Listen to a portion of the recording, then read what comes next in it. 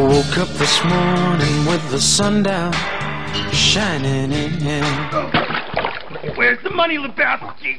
Where's the f***ing money, head? It's down there somewhere. Let me take another look. I found my mind in a brown paper bag, but then 106 miles to Chicago. We got a full tank of gas, half a pack of cigarettes. It's dark, and we're wearing sunglasses. Hit it. Tripped on a cloud and fell 8 miles high. I tore my mind on a jagged sky. Okay, you guys aren't privy to all the new so, that's what you pay me for. I just dropped in to see what condition my condition was in. Illinois Nazis. I hate Illinois Nazis. Yeah, let's cut to the chase, okay? What are you guys selling? I lost you $60,000. There is no one who wants to make that money back for you more than I do. There's just one thing, dude. What's that? You have to use so many cuss words. What the f*** are you talking about? Don't worry, nobody's listening anyway. I woke up this morning with the sun down. Well, and welcome back to Stacks and Jacks. I'm Tom Howell, Greg Pappas on the board. S&P futures up 6, NASDAQ futures down 5. As we flip to the December futures today. So if you're doing your futures, it's the Z's, the December futures. September's, they're going. Well, they're going on the opening, right, Greg? They sell? Yeah. The roll is usually, everybody's done with September. Yeah, but the actual was the if you still had one, was the settlement yesterday or today? Or in ours, they usually close at 12 p.m. That's okay. ours. All right. Fair enough. Do we have Mr. Kevin? Good morning. How are you? Oh, I am living large today. That's what I see right here. I'm looking. Breakfast at Denny's? Yeah. Are you? I live large every day because I am large. Are you out buying a new car and stuff this morning? Nah. Just hanging out with you guys. I figured you would be now that you got this $15 million ransom payment from Caesar's Palace for hacking their place. Quiet. Oh, all right. Sorry. And don't identify me until I liquidate the Bitcoin wallet. Yeah. Well, speaking of which, we should have Mr. Ryan Flynn on today, talking about that some. Hey, this morning, just my just kind of looking around, minding my own business. As usual. Of course, I'm scooting in on the expressway. Some guy cuts by me, misses me by about 10 feet, because of course he was in the wrong spot. And he couldn't get off and get back on. He had to sweep over 3 lanes to keep going south. Because we all know that anything that's important to him is important to the rest of us. That's right. His mistake becomes everybody else's problem. Yes. Everybody else's dangerous situation. Yes. So I of course curse the fact that you never see a policeman, and I was too soon with that. As I pull up to my parking lot right across the expressway here, not only do I see a squad car, the only car in the lot, the state police, the guy's sitting in the lot. He's in the spot right next to mine, like right over the line. So I figure, should I be a real ass and pull like right next to him real tight so he can't get out, even outside his door? or should I just get another spot? This was the police officer? Yeah, this is the state police. He's sitting in the lot. I found him. He wasn't in traffic anywhere, like doing anything. But was he over the line? He was close enough to where if I would have parked in my normal spot, I couldn't have got out, and neither could he. Yeah, because I was going to say, most people learn to color between the lines when they're 3 years old. So, well, let's just say the lines in this lot are pretty slim. They put as many, so I had to find another spot. It'd be nice, But now at least I know where the cop was. Just saying. Okay, well, that's good. Yeah, Dunkin' Donuts wasn't open yet, though, was it? No, we're not open yet. That was too easy a shot to take. Oh, yeah, it was too easy a shot to take. So, now do we, having been years ago somewhat a victim of one of these things, is the same attitude in place that Caesars paid somehow or another their defense wasn't enough, and the U.S. government, the FBI, the people we pay these exorbitant salaries to do God knows what, did they just let this one slide, or do they actually look at it? In your estimation? Well, my experience was that even working for a small company at the time, the FBI looked at it and put some time into it. So I don't know what to tell you about that. I am sure that they will. But again, ultimately it is Caesar's problem, and you always have to ask the question: were they as diligent as they should have been to prevent an intrusion like that? Or were they lax? Because one of the things that you find in many of these situations, if you go back to the one that Target had several years ago, Target had all the tools that they needed to prevent the particular intrusion that happened. They just turned some of them off. They decided it was too inconvenient or too much overhead for them, or whatever was behind the decision. But they had everything they needed to prevent that attack, and they decided, we don't need that stuff. I get it, and I think I'm trying to get it here. I just don't know. Like everything a lot of stuff we talk about on the show, a lot of things make sense. I just can't figure out where the line is on this stuff. I mean, when there is a crime committed, there's a criminal and there's a victim.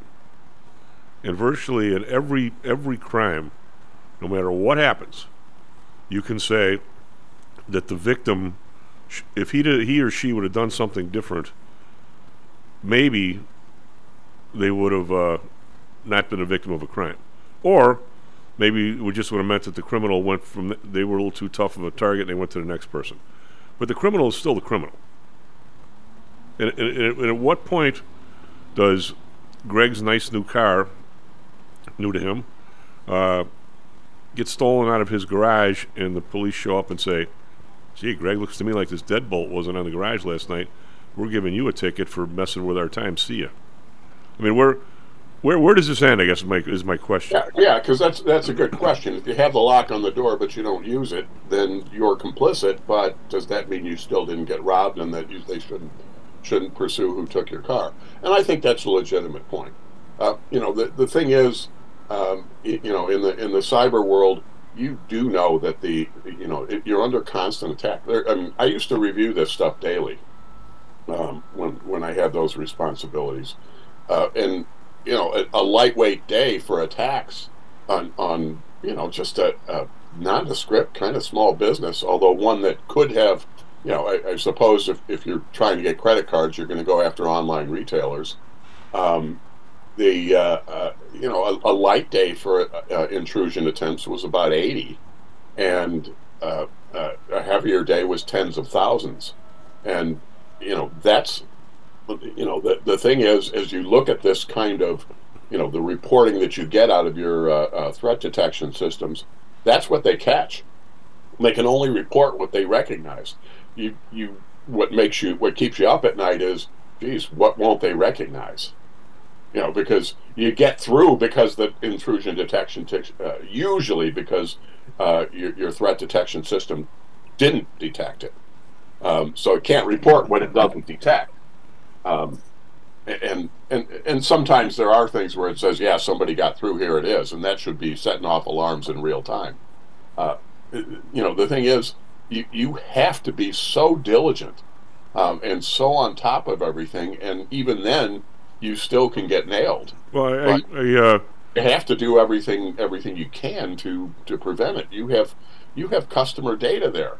The fact that, and a lot of people don't think this way as consumers, but you should as a consumer think, I'm trusting these people with my information. I am trusting them to secure it. And when they don't, I damn well would like to know if they did everything they could, if they were worthy of the trust, and it was just unfortunate, or was my trust misplaced? Because when I decide it's misplaced, I'm not doing business with them anymore. I get all that, and I want to talk more about this auto strike at some point, some about it. But this is going to surprise you, Kevin. I hope you're and Greg, you two think I'm the biggest Luddite in the world. I was on, in 1998, the CBOE Double Secret Committee. I was the board member's representative to the Threat Detection Committee. Believe it or not, there were 6 people on the committee, and one of the 6 didn't have any idea what the other 5 were talking about. You can guess who that guy was. But just like you say, Kevin. But no need to name names. No need to name names. But I found it fascinating. And these guys were, and I had the same question back then, so I mean, I haven't changed. I had the same question back then. The CBOE would get hacked, attempted to be hacked, 3-4 times a day, maybe. And it was, somebody would get in, they'd hack around, and figure out how far up the chain they can get, and when they get blacked, they get tired, and they went to the next place. So much so that a lot of stuff, like you always talk about, the CBOE decided at one point to give quotes on their site, option quotes. They didn't. They decided it was way too dangerous to have the quotes come out of their system. So they essentially bought quotes from a third-party vendor and put them on their site because they were afraid somebody could walk up the quote stuff into the whatever the back machine would be. But the funny part was, Kevin, is they had some outside vendor came in and he said, we have a thing, if somebody starts to hack you, you turn around and hack back. And I can't remember if we bought it or not. But the weird part, here's the part that I had the same question. Was it like the a honeypot type of scheme, or? Oh, I don't know. I mean, you're asking me how the basically if they shot at you, you shot back. That's all I remember. But the here's the part that the question nobody could, because these guys were all, let's put it this way, I was the Luddite or they were geeks or something. We didn't talk the same language. I said, who are these people? And they said, well, in those days, it was a bunch of geeks out of Sweden were the biggest in Finland, mostly Sweden. And I said, oh, okay, when does the Secretary of State call the guy up in Sweden and said, if you don't fix these guys, we will? I mean, they're doing damage here. Screw you guys, stop them. I mean, that call was never made, Kevin, and I guess I don't know why.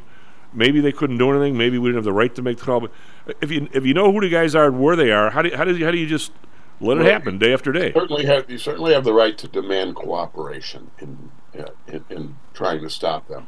Can they realistically stop them? To some extent, maybe, but not a lot. Nowadays we tend to blame the Russians every time somebody gets hacked, and I don't doubt that there are a lot of Russian hackers, and they're kind of well known in the security world, but it's also a really convenient thing to blame them. So that's what we enjoy doing. And so I think we just kind of fly off the handle and say Russians right off the bat every single time, and I don't know that that's necessarily the case. But this was back in the day when I'm going to say they probably weren't using dial-up, but in the woods of Sweden it might have been sort of. Why can't they just say, "Oh, here's where it's coming from. Let's cut these idiots off"? All of a sudden they turn the machine on and it doesn't work. Because it's never that easy, Tom. It's pretty easy to spoof your original locations. Okay, right. It takes some forensic expertise to be able to figure it out. All right. Well, enough with this. Anyway, they paid $15 million, and now they're back up. You can go gamble at Caesars if you want. All right. I'm very. I guess I have a side in this, and I don't know why I do. Oh, and this is something we should talk about. I assume they paid in cryptocurrency. Boy, that I don't know. Let me say. Maybe they did, but again, that's this whole idea that somehow it has to spit back and get money someplace, doesn't it? Well, it gets into your crypto wallet, and then you have to. Then you have to liquidate that if you want to turn it into cash, and we can talk to Ryan about that. Let's hold our powder on that and talk to him, because I think he'll have some good perspective. Get all this. They demanded $30 million, and Caesars negotiated in half. There you go. It's probably a smart thing to do. Oh yeah, well, you got to everything's negotiable, right? Even ransom. God. Anyway, I'm very. And of course, I'm reading this from. This is from a National Public Radio thing, so they might be a little biased on the UAW strike. But this, just as a way of history, and I don't know every spit of it, but back in 2007-8, that's when GM went out of business, right? They were bankrupt, and people come in and got all the new stock. Government Motors. They what? Government Motors. Yeah. And so the UAW ended up taking a hit because to keep them in business, right? And now the UAW wants a 40% increase over 4 years, and the I guess GM just upped their thing last night to 19%. My favorite is they want 40 hours of pay for 32-hour work week. Well, I mean, I don't know about the details on that, but I'm saying 40% doesn't even get these guys even with the inflation in the last 3 years. This is why I keep ragging huge on this inflation number. Until we realize what the number is and tell people the truth, we can't even negotiate properly, in my opinion. But so the here's and those who understand the numbers better than others have a much stronger negotiating position. Mary Barra. Now this is a management. Now she wasn't there, I don't think, but this is a management that basically screwed all the shareholders. People own GM stock their whole life. They end up with zero, right? It's all the new people got the stock. Now, in 2022, Mary Barra made $29 million. The starting wage at the EV battery plant is $16.50 an hour. That's 16 years to earn what she makes in a single week. Just a way of perspective. Now, back when I worked for Pullman, is she married? Maybe she's available, Kevin. I just want to know if I should go full gigolo here. Yeah. You might. You make money the old-fashioned way. Marry it, right, or inherit it, or something. She was hired in I don't know when she was hired originally, probably like the 80s, but she was hired, looks like as CEO, or promoted to CEO in January 2014. So she's been there the whole way. No, 2007 she's not. No, I'm sorry. So she's in 2008. Let me see if I can find it. So get a load of this. She was a vice president of global manufacturing engineering. Okay. In 2009, she was advanced to the position of global human resources. Global, I like that. Global human resources.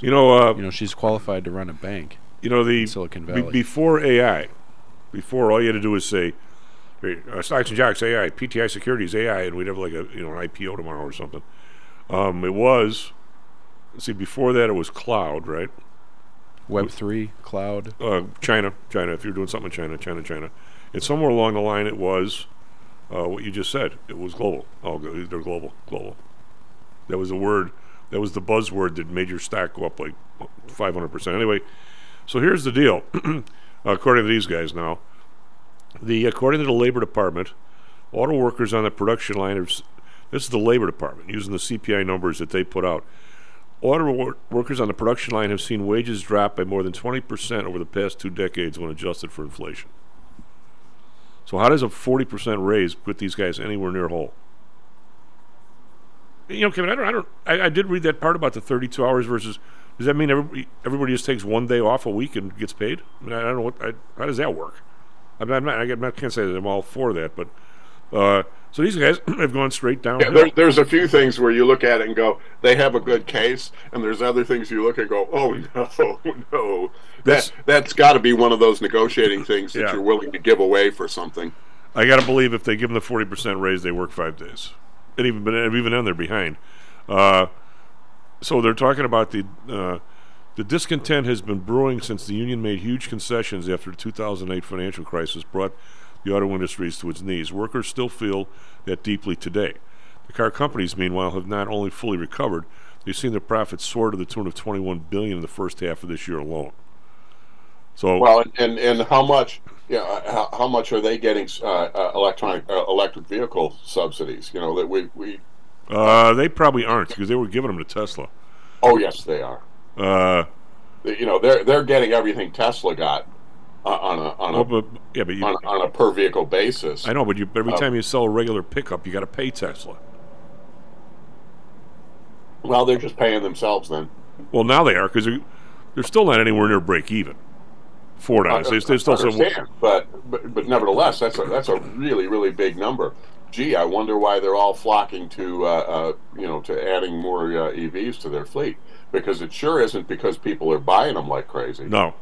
Well, but what I'm saying is Tesla, as much as everybody says you got to buy Tesla, they would never. I think I could be wrong on this. They would never have made a dime if it wasn't for the subsidies.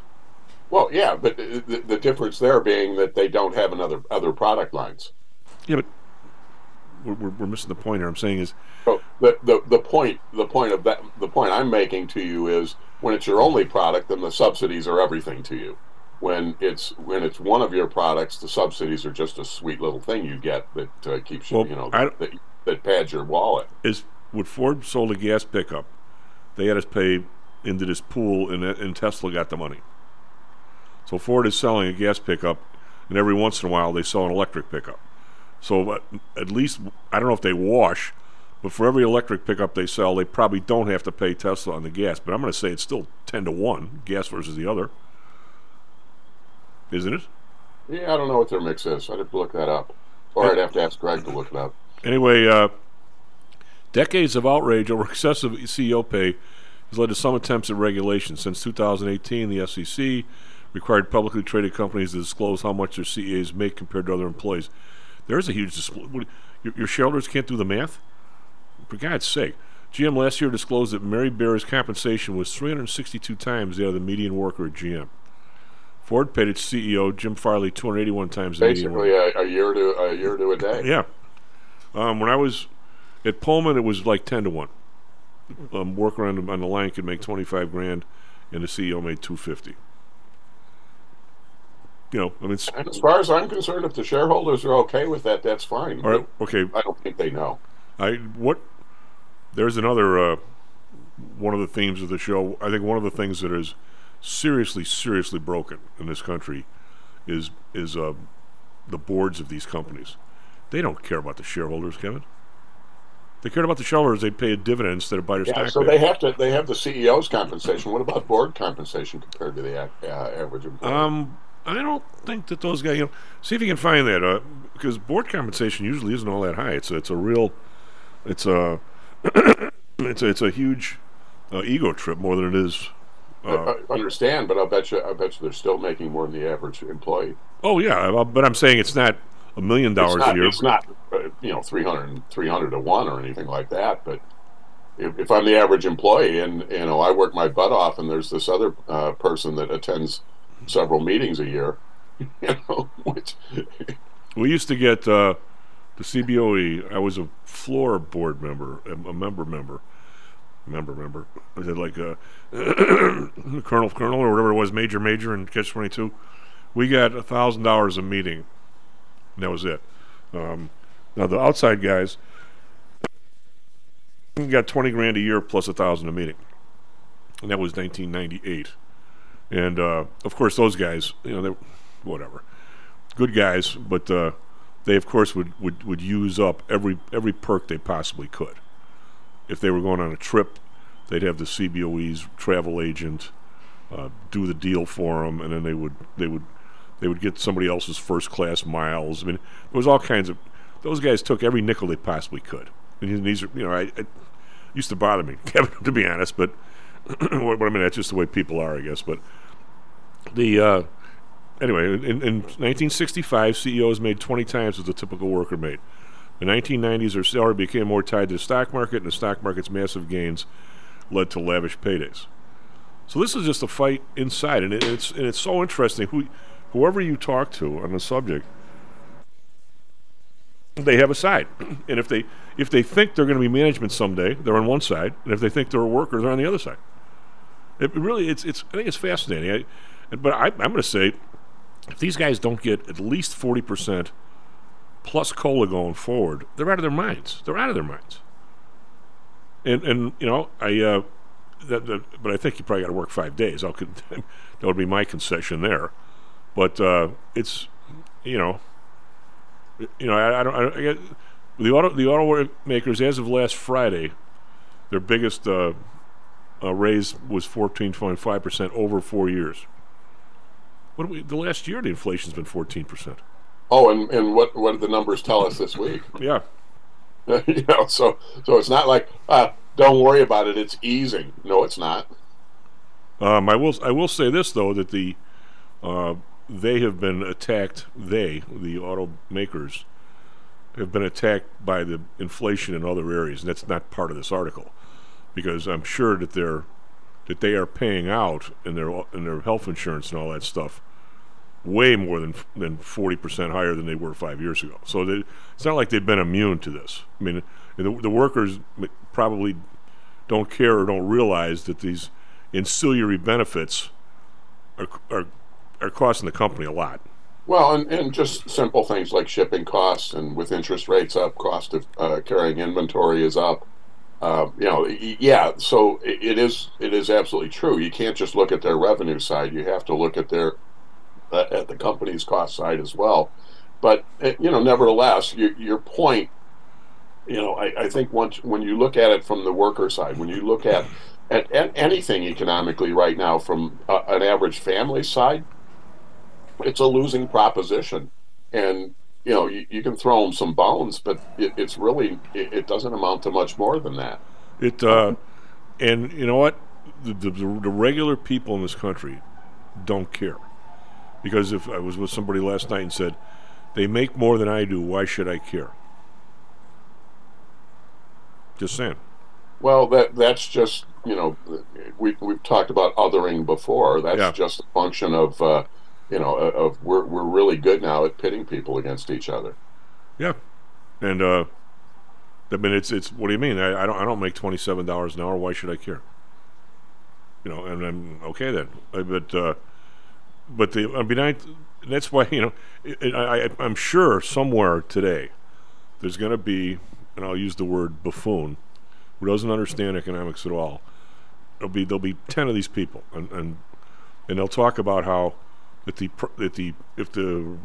give these guys 40% raise, that they're going to have to raise the price of their cars. Okay.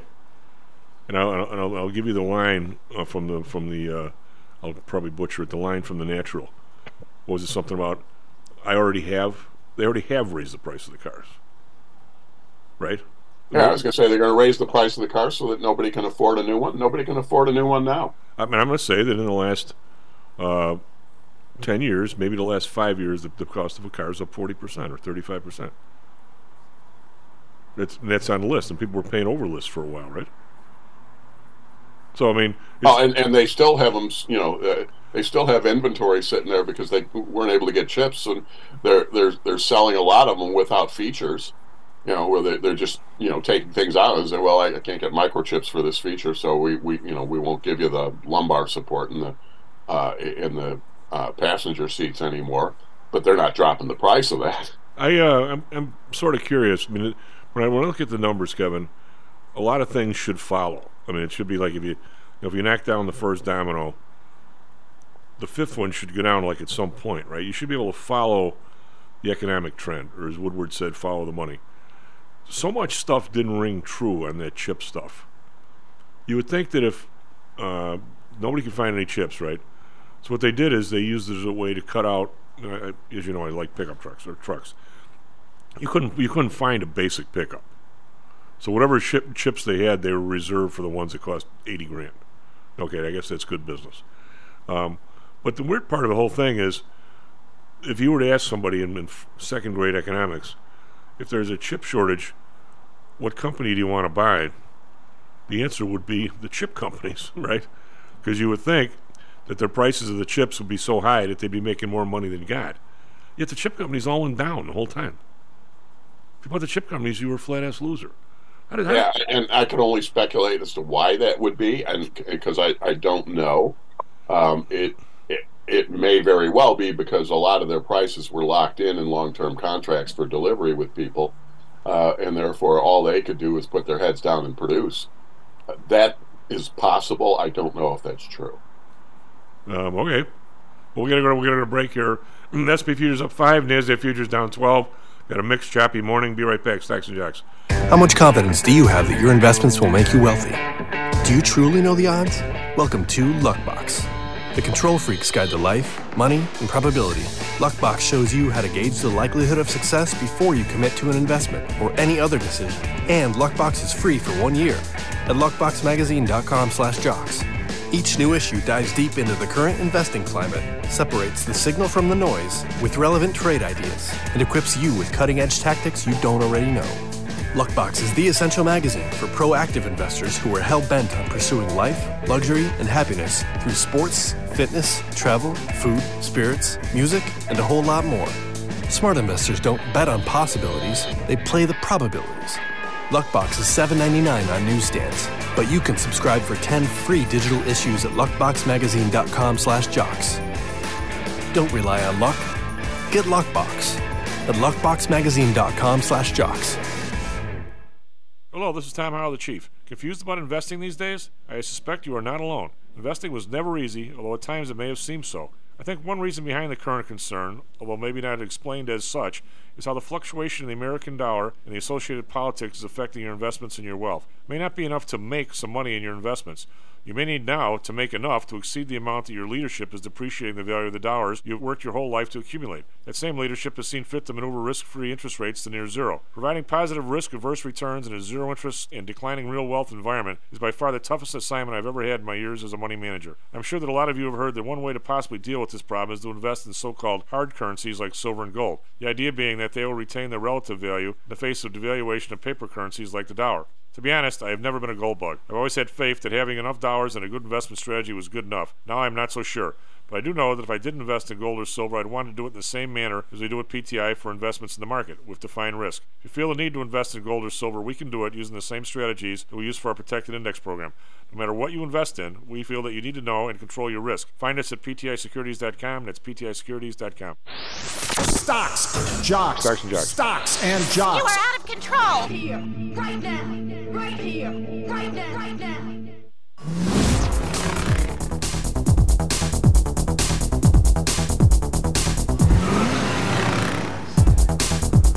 Hello and welcome back to Stocks and Jocks. I'm talking about Greg Pappas on the board. SP futures up 5, NASDAQ futures down 11.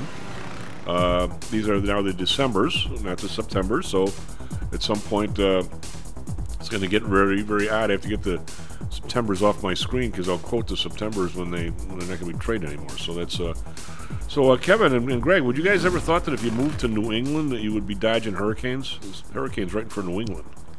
New England all the way up to, or what's it called? I don't know, up into Canada. Yeah, Nova they're Scotia. All gonna they're all get Halifax. They're all going to get Hurricane Lee rains. Wow, it's like it missed New York, you know. It's going to hit there too. Yeah, but not like right up the gut, not right up the Hudson. Well, yeah, but they're going to get rain. I mean, everybody from New England all the way up to Halifax. God. Over the course of the next what? Anyway, over in Asia, we have the Nikkei up to 364. That's 1.1%. So they've had one down day, but they had a big week. Hang Seng up 124, 18,182. They managed to stay above 18,000. Shanghai down 8. So all because China's going to put more money into the system. This is the savior of everybody every day. Every single day it's a savior. The DAX up 163, 1%. FTSE up 61.8. A lot of this is catch up from us yesterday. Kekaran up 115, 1.6%. ECB, even though they raised the rates yesterday, they hinted that rates are peaking. The luxury climbs on China sales data. Believe in stuff out of China? Boy, I don't know. Yesterday, Dow was up 331. Big day. SP futures up 37. NASDAQ futures up. NASDAQ were not futures. The regular NASDAQ was up 112. They were lagging just a little. The NASDAQ just a little. Bonds up 3 basis points, 4.32. Interest rates going up and market going up. It's unusual, shall we say. I think that we topped out at 4.36, Greg, and we're getting right near there again. Bund up 5 basis points, 2.64. Japan unchanged, 0.72. We've got oil, ding, ding, ding, $90.61, up 45 cents. Brent up 40 cents, 94.10. Natural gas unchanged, 270.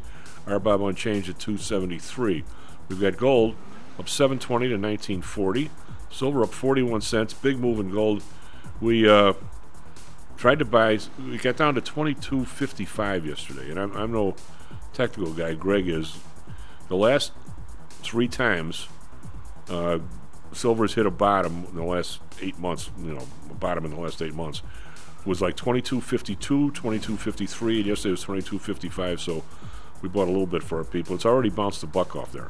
It's that thing. If you're a chart guy, you got to love that chart because it actually acts like it's supposed to. Copper unchanged 381. We have Bitcoin down 144, 26,502.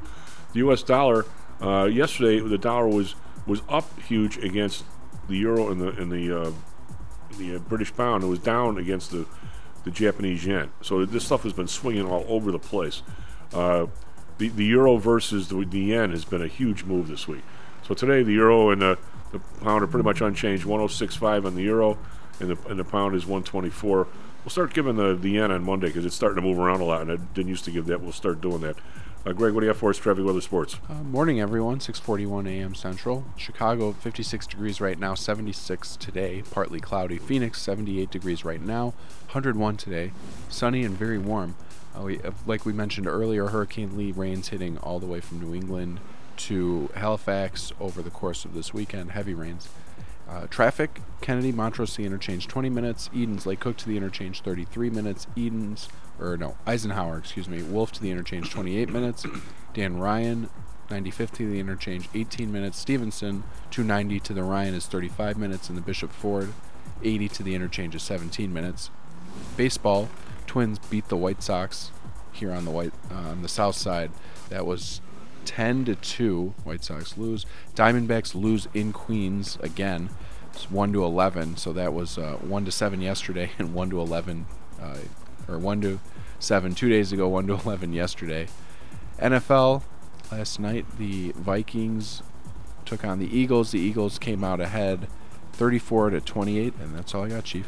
Back to you. I refuse to watch that one because I don't have Prime.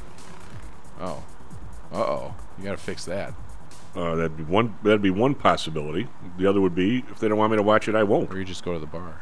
Well, I was at the bar, just saying, but I wasn't gonna stay for a whole game. It was anyway. So Kevin, I'm looking at the signs of these strikers here, the UAW strikers. By the way, they hit 3 plants last night. When was the last time? Boy, I'm gonna say, Greg, you weren't even around. The last time I saw a cola sign on top of a strike sign. I don't think there's been a demand for cola since 1982. Have you, Kevin? I like Coke Zero myself. Yeah. I go generic. Generic. Generic Coke? I actually said this before. I won't drink Coke products, but I will drink Pepsi. How about Pepsi Zero? Is Royal Crown still around? Yep. I always thought that was better than Pepsi. Just saying. Anyway, the union is hit. Well, let's see where they hit. They hit. Let me see. They targeted 3 plants here. One of them is making. They're all making trucks, I think. Let me. I'll find this exactly. The facilities are GM's mid-size truck and full-size van plant in Wentzville, Missouri. Boy, George Wentz got a town named after Wentzville.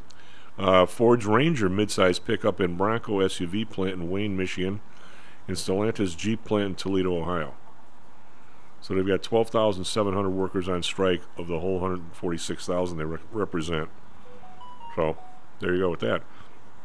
So Kevin, we've got another week of the football coming out in college as that continues to amaze people with the changes that have taken place. I mean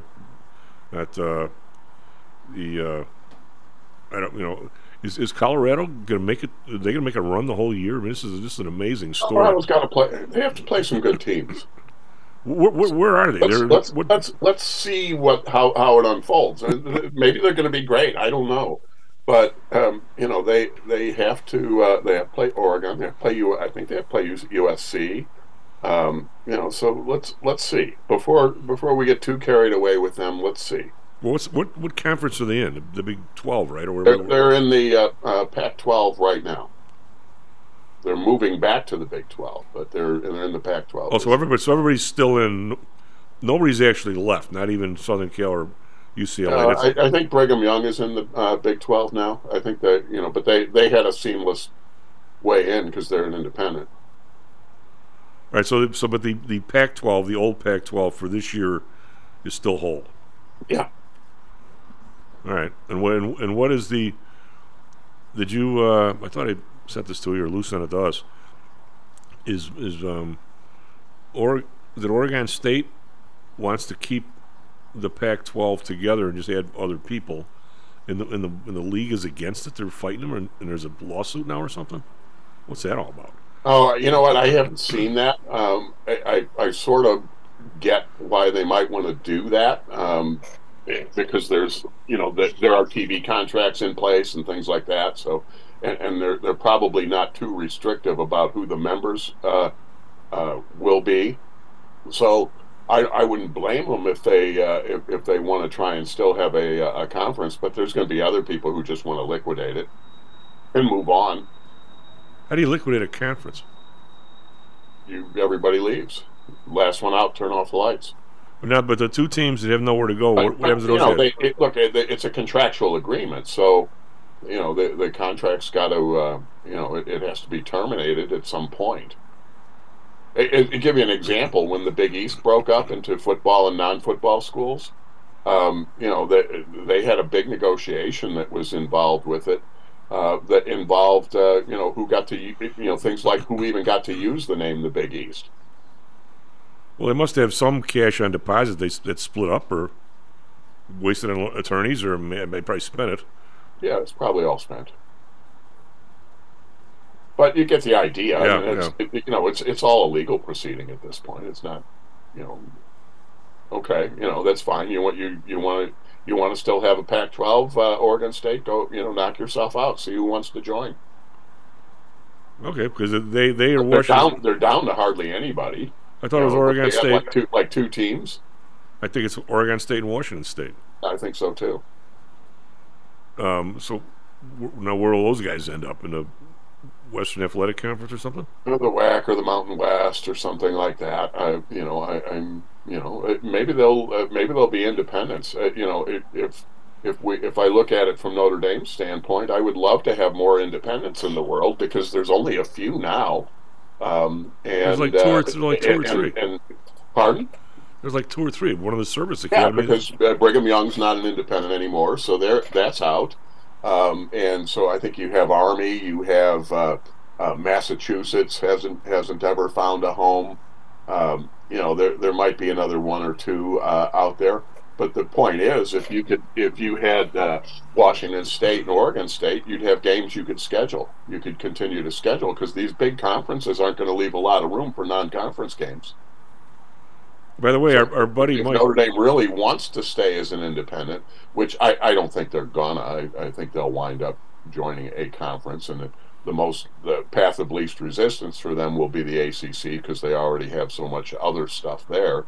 But the path of biggest dollars would be the Big Ten for them, and they do have hockey there, I suppose. So that's something. By the way, your buddy Mike Murphy, who contributes a lot of times. Not my buddy. I don't like the guy at all. Yeah, well, but, he's your buddy. Text me now, Mike. but now he this must really hurt him, because he's agreeing with me. Okay. That we're going to end up. That's a first. That's a first. It is a first for 40-some years. He thinks we're going to end up at the European soccer model. That everybody is going to have to pay the school that somebody comes from. So there's going to be schools that bring in the high school people, coach them for 2 or 3 years, and if they're good, they get picked off by one of the bigger schools, but they're not going to do it for free. Maybe. They're going to be. I gave you a lot of information on where they are now. I think the migration goes both ways. Kind of up the food chain and down the food chain, and as it sits now, it looks like down the food chain's actually benefiting a little bit more. They're getting more players from the larger schools than they're losing to the larger schools. Yeah, but nobody cares about the guy who quits the Cubs and goes to play for Crestwood. You care about the guy from Crestwood the Cubs want. Well, yeah, but that's a little bit more of an extreme change than going from the Big Ten to the MAC. Okay, I get it, but you know what I'm saying Oh, though. it would be more like the guy who quits the Cubs and goes to work for a AAA team. But now that this is happening all the way down into high school, where these guys are getting the guys that are that talented are getting the contracts when they're juniors or seniors, and some of the girls are getting the modeling contracts when they're juniors or seniors. I mean, can you sign a contract? You can't sign a contract. Your parents have to sign it, right? Before you're 18. Your parents have to sign off on it. Yeah, you can't sign one if you're not 18. So that happens, and I'm going to say that place now directs. How can I say this? I think the order might end up being, and I wonder if Mr. Mike would agree with me. The order might end up being that if Notre Dame spots a kid who's a junior or senior in high school, if even they decide they want to do that much recruiting in high school anymore, but because I mean, if they've got 20 or 25 people in scholarship that are grads, now they're down to 60 undergrads, right? And so the recruiting effort doesn't have to be as big, right? I mean, I would say. And in Colorado's, do they even care about a kid in high school at this point? They're going to be the ultimate. There were Pete Najarian used to tell me that, is it Utah State, North Dakota State, somebody, this is never offered a high school kid a scholarship. They all just got JUCOs, junior college transfers. Kansas State did a lot of that. I mean, somebody's going to be on the extreme on this. What I'm saying is what they're going to say is, you get that kid, you get young Greg O'Neill, and you get him a contract at high school, and you tell him the only way he's getting his contract is he's going to an Under Armour school, which is Notre Dame, Northwestern, I know there's probably a few others. There's no way that Under Armour is going to give that kid money and he's getting up at a Nike school. I don't think. I mean, you're almost like getting captured by the mob here. You're going to work at our restaurant, not another restaurant. I mean, how this goes down is just, to me, obviously it's fascinating, Kevin. But haven't you believe what has just happened? Need to start a university. I've been saying this for a while. Yeah, but so I mean, this all happened. When was this? Football, you, Greg? And by the way, you notice whatever. how I just adopted you in Tom's scenario here. Yeah, right, you just adopted. So let's talk about your allowance, my friend. But how quickly has this spun? I mean, and you see, the whole idea of how much the labor versus management pay scale has changed, and essentially the management, to the extent that they lost money on stock, did the management ever take the same hit that the labor did on GM when it went under? I doubt it. I doubt it. I mean, it's I don't know how you can have revenge over 15 years ago, but the union clearly does not want to get clobbered this time again. They figure they gave it the office, and they don't want to give again. Now, how far they can run that, I don't know. I mean, is GM going to take more plants to Mexico or other places to try and save on something? After being on a board and see how the executive pay stuff keeps growing and growing, and I don't see. I mean, I have nothing. I have no bad feelings toward Mary Barra, but I'm saying that the money she made last year, I'm going to guess that if you and I was going to say put an ad in the Wall Street Journal, people who do that anymore, put an ad out there for CEO, major company willing to pay $5 million. I'll bet the resumes you get, some of them probably would blow her away. Nobody does that. But if you're a worker and you're making 20 and you want 22, we're going to find a guy in Mexico who'll work for 10. But it's amazing how management that I've seen in my lifetime, Kevin, not what you think. Everybody underneath you, it's your job to make sure that you get every penny you can out of them. You are above, well, whatever we can get, we get. It is stunning how it works in these corporations, and the boards, in my opinion, are supposed to stop that. Are basically they're eunuchs. They've had them cut off. They would never have this conversation at a board meeting ever. Do you think at the GM board meeting? I mean, ultimately the question is, how does management view the employees? Are they part of the equipment or are they people? They're part of the equipment. Look at the CBOE. The people on the floor own the place. And still management take the place over. Got all the stock and there's no traders anymore. They didn't get all the stock. People in seats got stock, but they were never part of the. They thought the people on the trading floor were the blue collar workers, even though they own the place. And that was a pretty good group of people. I mean, they weren't bad people to start with. What if they were bad people to start with? How you'd actually feel? I mean, just saying. I just want stuff to be fair, and when you have one thing you never see in any of this stuff, and I tried finding it in the UPS workers and stuff. Maybe Greg, when did these guys actually get their last raise? Was it before COVID? Yeah, I don't know the answer to that. I mean, when they say they want 40% over the next 4 years, is that just 4 years, or is that 2 years we're dragging here without a raise? I mean, I wish I knew the answer to that because I don't want to speculate, even though maybe I already have. But I'm guessing that there wasn't some huge raise in the last year or two. I'm just guessing, but maybe there was. But if people are still making $27 an hour, it couldn't have been too much. Those guys are making $20 an hour in what, 1982, Kevin? And now granted, the cost of the retirement, the cost of hospitalization. I mean, it's got to be $2,000 a month for family for the medical stuff, right? So. So one of the one of the issues for that, and the union's got to be aware of this, because you talk about at some point you make these deals, and then do you start cutting? Do you start shipping more jobs to Mexico? What do you do? Is the union's got to be wary of that, because they did negotiate themselves out of a lot of jobs back in the 70s.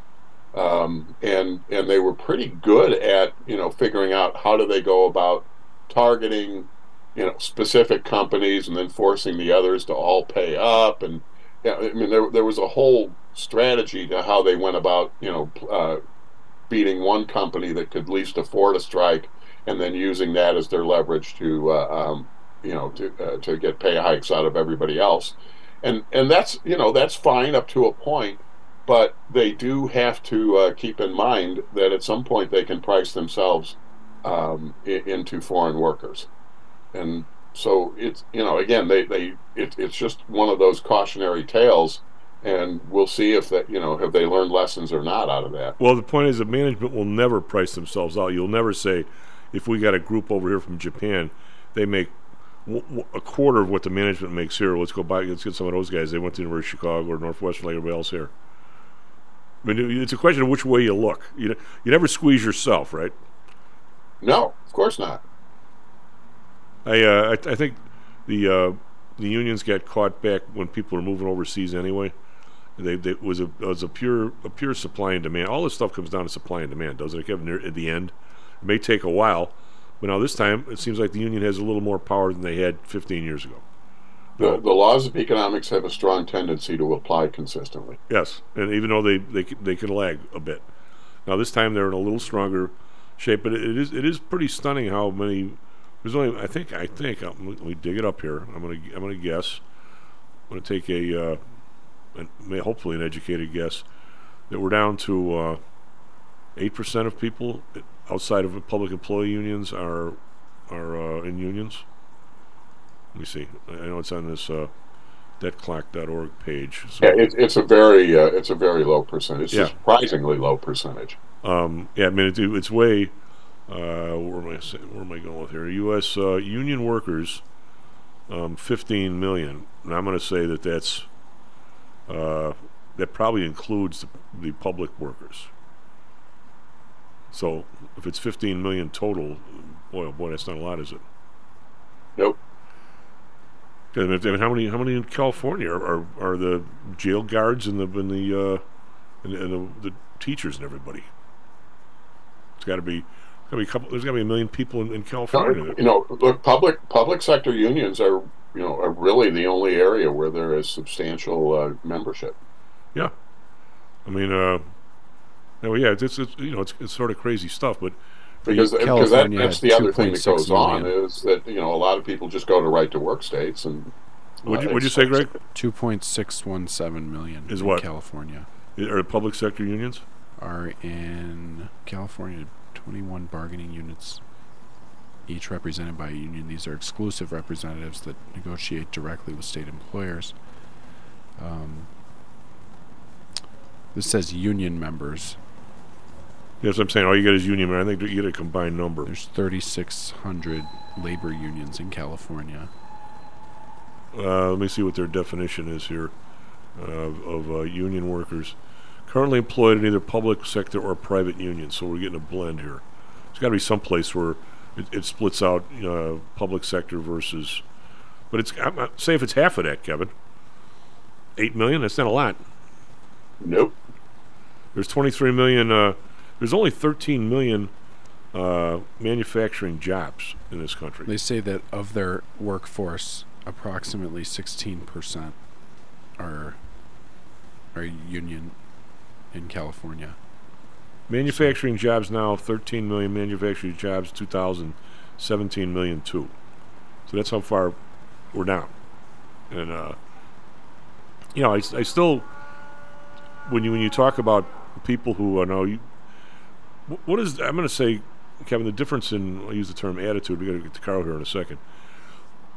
The people that you're teaching, when I say you over at Ivy Tech, and they're doing some of these manufacturing jobs. When I say manufacturing, they're scheduling, they're running machines, they're doing stuff, they're making stuff here. Some they always did, and some maybe we've taken back from places. Are they just, what did Vince Scully say? He is like the rest of us day to day. Are they day to day, week to week? If they're 27 years old, which I'm sure you have a lot of, are they seeing themselves at age 67 still working in these industries, or are they just trying to do as best they can, become as well-rounded as they can, so wherever the world takes them, they can go? I mean, you want to be as well-rounded as you can, because the manufacturing is changing like crazy. It's it's becoming more automated. So the skills you need to to succeed in your traditional office type of job are the same kind of skills that you're going to need to be able to succeed in a production environment. And so that's all part of it. I'm not teaching people to use machines. I'm teaching them how to apply technology to manufacturing. How to understand the whole supply chain. I'm teaching 2 levels of quality management this fall right now, and we spend a lot of time talking about how important it is for them to understand both up and down the supply chain, and that I have production people, but they should have their purchasing people, they should have their shipping people, they should have their sales people in here too, because they all are performing the same kinds of services, and unless they understand, unless everybody understands the production environment, they're never going to have great quality. And I actually have people in, all from the same company in many of these cases. So we really can get granular. And then I got another situation where I have a company. It's 15 people. 10 of them are from one company, and then and 5 more from one of their customer companies. So we are starting to work on how they can couple up their efforts and make that work. So that becomes part of the equation as well. I mean, this is a whole. You have to have a holistic. If you're really going to succeed, you have to have a very holistic view of what the supply chain looks like, and both inside your company, from products coming in the door to when they leave, on through to your suppliers and your own and your customers. And if you don't have that, you're not going to be successful.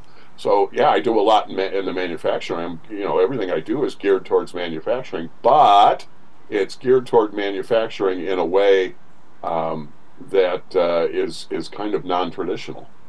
All right, okay, well, thanks. We're going to head off to Karl here. Do we have Karl? If we do, we won't even need a break. I'll just say the SP futures are up 3 and the NASDAQ futures up 22. We have Karl on the line? You do. What's up, man? How are you? Well, I'm doing good. I'll tell you what, though.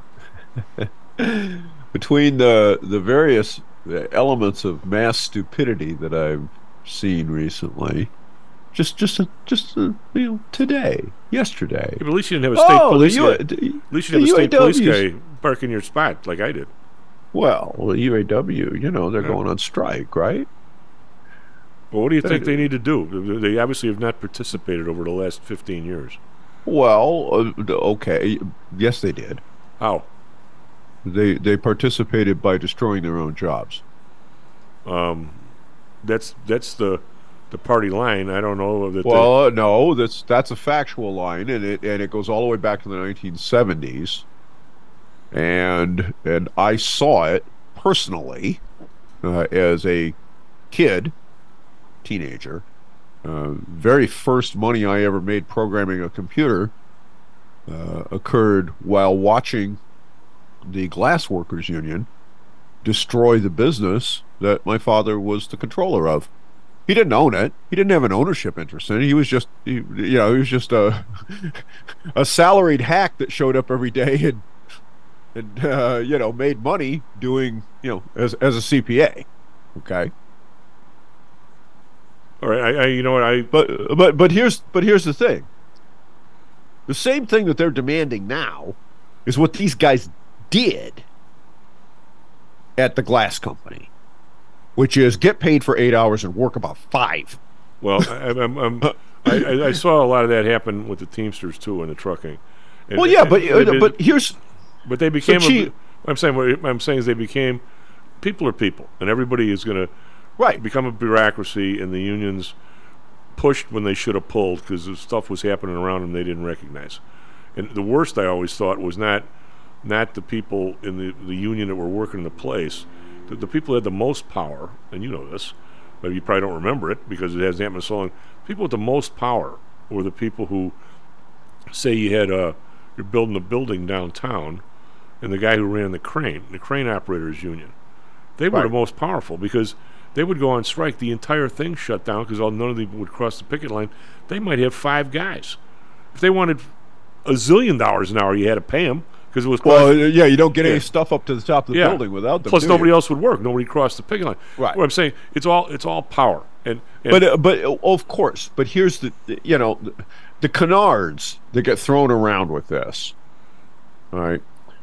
All right. CEO is making and the rest of the C-suite compared to what the average schlub that screws cars together is making, is indeed making an obscene amount of money. I'm not going to try to tell you that that's not true. They are. Okay. They're making an obscene amount of money by comparison. Okay, so let's give all of the 49,000 49,000 UAW workers. I had to Google this while you were talking earlier. How many UAW workers does GM have? About 49,000. Ford has about 55,000. Between the three of them, it's about 150. So we'll just pick on GM. Yeah, okay. So, all right, so I'm going to give every one of those 49,000 workers a $1,000 raise, which, by the way, is a tiny raise compared to what they're demanding, right? I don't think they're demanding enough. Well, look, I'm not arguing that the inflation that we have had hasn't destroyed their purchasing power, because it has. Well, I guess I apologize, Karl, because I'm not being. I don't know, to be honest with you, have any idea what an automaker in real dollars is worth. And when I say that, as a person, right, worth a shit. I understand. I say, but my point is that if they're, I don't know if they should be making 35 hours versus a UPS guy making 32. I mean, I don't know the relative differences in the jobs and how many of them different. In other words, if you ask me for the absolute number, but my point is, whatever it is, I failed to make this. Whatever they're making, it should be 40% more than it was 3 years ago. Whatever it is everybody just to stay even is all I'm saying. Because the cars are up that much. No, I understand that, but you understand why also, I assume, why that sort of approach to this issue not only can't work, it makes it worse. But the price of the cars is already up. I understand that. That's not the point. Okay. The price of everything is up, not just cars. Right. What I'm saying is, if $30 was the number in 2020, it's 40% over that now, just to be even. Before we even talk about real I'm not arguing it isn't. Okay. That's not the argument. The reason that happened is because we have something on the order of 5% of the people in this country today are here illegally. We've added in the last 2 years a couple of million more. Essentially, all of them have zero skills. All of the Democrats and all of the large cities, including Detroit, including Chicago, including New York, including, the tony little places like Martha's Vineyard. Yeah, well, there you go. All thought this was fabulous right up until they had to pay the check. And as long as they could force somebody else to pay the check, they thought it was great. Well, as soon as it shows up in New York City, the mayor says it's bankrupting us. Oh, so it didn't bankrupt the rest of the country for the last 30 years. That's such a load of crap what those guys are saying. Excuse me, it's not a load of crap when you have nowhere to put them. They're destroying everything they touch. The people here aren't destroying. I'm totally on the opposite. I mean, here's I don't know the refugee problem, and I would love. They're not refugees, Chief. They're coming here for economic reasons. Okay, this is not. That's why. But that's why our parents came here, our grandparents.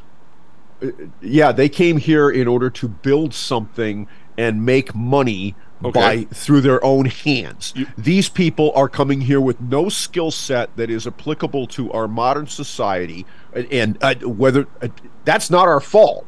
Okay, that's not our fault. That's just fact, though. The guy that showed up here from Poland, when our parents and grandparents, our grandparents really, or before my grandparents, showed up. All right, may not have had any skills, but he didn't turn around and squat in a hotel, demand a $500 a night hotel room, come here with tuberculosis, which, by the way, just showed up in Chicago. Thank you very little. You guys just had that happen. Okay, you have active TB among these people because there's absolutely no screening. They came through Ellis Island. They were screened for diseases, and then they were here. Come on in. However, there was no welfare. There was no Section 8. There was no free EBT. There was if you did not go out and work, you starved, literally. I'm with you on all that stuff. Where I put the numbers. Chief, where do you think the root of the problem with inflation comes from? Where do I think it came from? The Fed, without a doubt. No, every penny of it came from Congress. Okay. The Fed reacted to what Congress did in a way that was ridiculously inappropriate. However, you are correct in the sense. If you're going to spend more money than you have, then you're going to get inflation. Okay, there's going to be three ways you're going to do it. You're going to borrow it, you're going to tax more, or you're going to print it. They elected to print it. If they would have taxed, who elected? The group in Washington. Okay, all right. So, but who initiated? Remember, the Constitution is very clear about this. Okay, and not only is the Constitution clear about this, this actually happens. Unlike a lot of things that the Constitution is clear about, and then the various arms of government ignore. The Congress, the House, is responsible for and required to initiate all spending. Right. And it did. It did exactly that. We took, during a viral outbreak, and imprinted upon the American population the idea that you should get paid $600 a week to sit around and get drunk. Now that is insane, but it's what we did. Okay, and all right, so 50 weeks times $600 is $30,000.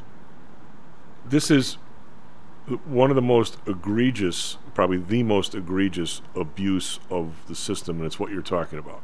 It absolutely is. But you know what? But there's a guy who calls in on my show every Friday named Karl that has educated me to the point where I don't look at short-term stuff. Now, this guy Karl, he's the one who's changed me. You're the same guy now arguing with me. The day this all started, was in 1968 when who the hell was president? Nixon went off the off the gold standard. Was it Nixon? Yeah, went off the gold standard. And we depends started. that depends on how you count it. I mean, Nixon closed the gold window, so I mean, you can But the blame it point on being him if is you want. they started to increase the money supply to pay for the Vietnam War debt. Correct. And it hasn't stopped since '68. Stopped a little bit. Stopped, maybe pulled back some when Volcker was in and the other way. This has been an ongoing, absolute festering problem, absolutely since 2000, and clearly since 2007. And then along came COVID. But my buddy Karl and I have agreed on many occasions that the real inflation number from 2000 on was 5 to 8% a year, just not counted.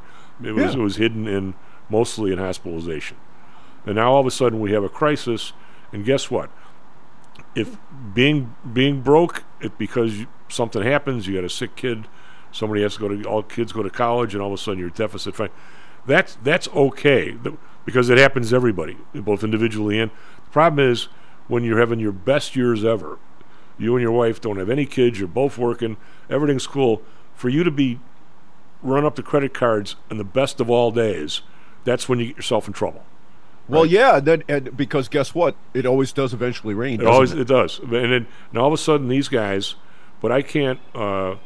Most of this money came out when Trump was in there. Yep, and you know what? This is one of the things that I look at, and and it infuriates me because everybody turns around and on the right side of the aisle, it's Biden's fault. It's Biden's fault. Biden did this. Biden did. Excuse me. The House of Representatives did this. They did this starting back as soon as things went down the toilet in 2000. Then we had 9/11. We had a bunch of crazies that crashed planes into buildings, right? Which, by the way, we knew was going to happen because we had a guy down in Venice, Florida, who ran a flight school. He had a simulator. He was an ex-military guy that had, after he retired, he decided he was going to buy a simulator and train airline pilots. Not a bad way to make a living, right? I mean, a lot of capital cost involved in that, and boy, there's a lot of risk if the customers. Carl, stupid question. What? Do you think these guys got the idea from Tom Clancy's book, where the guy ran the 747 into Congress? Oh, probably. But you know what? It doesn't really matter. The fact is that he called the FBI and said, "I got a bunch of guys with rags wrapped around their head, paying for simulator time with $100 bills. They don't want to know how to land the plane." Okay, that happened. Aren't you? And you know what? You know what the FBI did? Absolutely nothing. Well, it's the same. And oh, by the way, those were the guys that hijacked the planes. Okay, well, it was them. The hurricane in New Orleans, people called in where the leak in the dike was, and it was ignored. Well, the city here knew they had a hole in the deep tunnel or whatever the thing was. It's incompetence at every level, Carl. I know, Chief. But here's the point, okay? And then after this thing happens, okay, these guys all boarded the aircraft because a particular man by the name of Bush, who happened to be governor of Florida at the time, gave them driver's licenses, even though they were illegally ineligible for them because they were not citizens or lawful permanent residents. All right? He was in charge of the state of Florida at the time that those driver's licenses were issued. And then, another man named Bush, after 9/11 happens, lets a whole bunch of Saudis, who it later was proved turned out to be the money conduit for these guys to hand those $100 bills to the flight instructor guy. All right? He let them leave while our airspace was locked down in private jets. Yeah, it's pretty amazing. I mean, we have this level of corruption and stupidity. As much as and now, oh my God, it's terrible. We have this horrible inflationary problem, which we caused because we wanted to wave the flag. Okay, now careful. Who's we? The people. There's people who benefit from inflation and people who don't. The people who cause it are the people who benefit. No argument, Chief. Now tell me why it is that those people are still in office and they haven't been dragged out of office by their hair into the middle of the National Mall. Because the people that are in power are making the dough. I mean, excuse me. I want to ask you, since you went back in history a little bit, I got to ask you a question. With all the Hunter Biden stuff, and the guy looks like, he's almost a caricature of a crook. Well, yeah. But I mean, but he's got to be one of thousands that follow our money overseas and steal half of it back. I mean, that's been going on since the Civil War, carpetbaggers. But how? And Trump's kid, I think, did okay. A lot of people, whatever. I mean, I honestly don't know what Trump's engagement and all that is. So I don't. But what do you think the total? How deep in bed do you think the Bushes were with the Saudis all along? 100%. But our relationship with the Saudis is, I mean, even simple stuff. I read one time, I don't think it was something you sent me years ago. Somebody that every year the State Department comes up with a list of the 10 most religiously repressive governments in the world, and the Saudis are clearly number 1 or 2, and every year they're not in the top 10 because they won't let them put them in there because the Saudis get pissed off. Well, look, all along the way we favor these people. Don't Chief, they? If they buy T-bills at the auction, aren't they not singled out or something? Chief. But think about this, okay? Remember how the 1970s oil crisis and the spike and the damage that did to America. Remember how that happened? I was here. Right. Yeah. Well, guess what? So was I. Yeah. All right. Younger people, you have absolutely no memory of this because you weren't alive yet. But Chief, you and I were. If you saw a line, it means they had gas. You pulled in the line. You got it. And then, oh, by the way, you could only buy $5 worth. Too. Yeah. Well, which actually was when gas got to $1. Well, that was actually $5 was actually a meaningful amount of gas, but it wasn't a tank full. So here's. Well, $2 would get you. What's the cheapest you ever bought it at? Greg, you can answer this. I remember $39.9. Greg, what about you? I don't know, $1. I think I caught a price war on one of the streets in Chicago. I think I was there for like a day. It was like $19.9. Oh well, okay. Well, you're younger than I am, but younger than I am, older than I am. But point here being though, Chief, is this: we did we went through that as a country, and it was bad. I remember it. And then what did we do? We had a law in the books for at that point 60 years that said all attempts to monopolize or restrain trade or combinations are a felony. Oh, yeah. And you get to go do 10 years in pound you in the butt federal prison if you do this. Okay. So, in the wake of the Arab oil embargo, collusive action, which, by the way, does not have an exemption for state-owned or state-controlled enterprises. It's not in there in the law. Go read 15 U.S.C. Chapter 1 all you like. What does Congress do? What did they do? Do you remember? Yeah, well, they just let them go. They didn't let them go. They actually formally passed a law to exempt them. Right, and it got worse than that. The negotiations were, we would let them do it. They cut back a little bit. With the idea was that all the ill-gotten money, monopoly money. I won't say ill-gotten. I did. Monopoly money. Yeah. All the monopoly money was to be invested in U.S. Treasuries, right? And that we would not flag that. That somehow, whatever the Treasury numbers are, the Saudis are not included in there. They're like an offset of something. I think that's still to this day. There's all sorts of fun like this. But remember, in the 1970s, we had this little fiasco with the DTP vaccine, where there wasn't anything wrong with the original vaccine. In fact, I received it as a child. It's the reason I haven't gotten diphtheria, pertussis, or tetanus.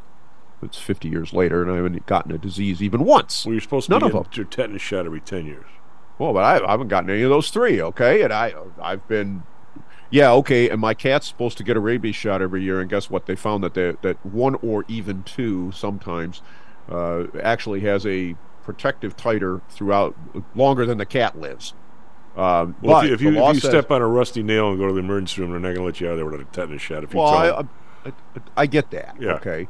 but they aren't going to check the titer to see whether or not I've still got one first. Right, right. They're just going to stab me because that's their protocol. The thing is that we had this fiasco where the pertussis component of this shot, there were some doses, and because those 3 diseases are a bacteria, you don't actually give the person the bacteria, you give them the toxin, and that builds the resistance. There were some doses that had basically nothing in them, and then there were some that had ridiculously high levels and sickened. So it was a manufacturing issue. Yeah, it was a screw up. Yeah. They were about as competent at making those vaccines as Caesar's Palace was with their cyber infrastructure. Yeah. Okay? And as a result, a bunch of kids got sickened and a few died. It actually killed some children. All right, so this comes out, it gets found because the lots that are defective are, they're concentrated in one particular place. All right, so 2 things happen.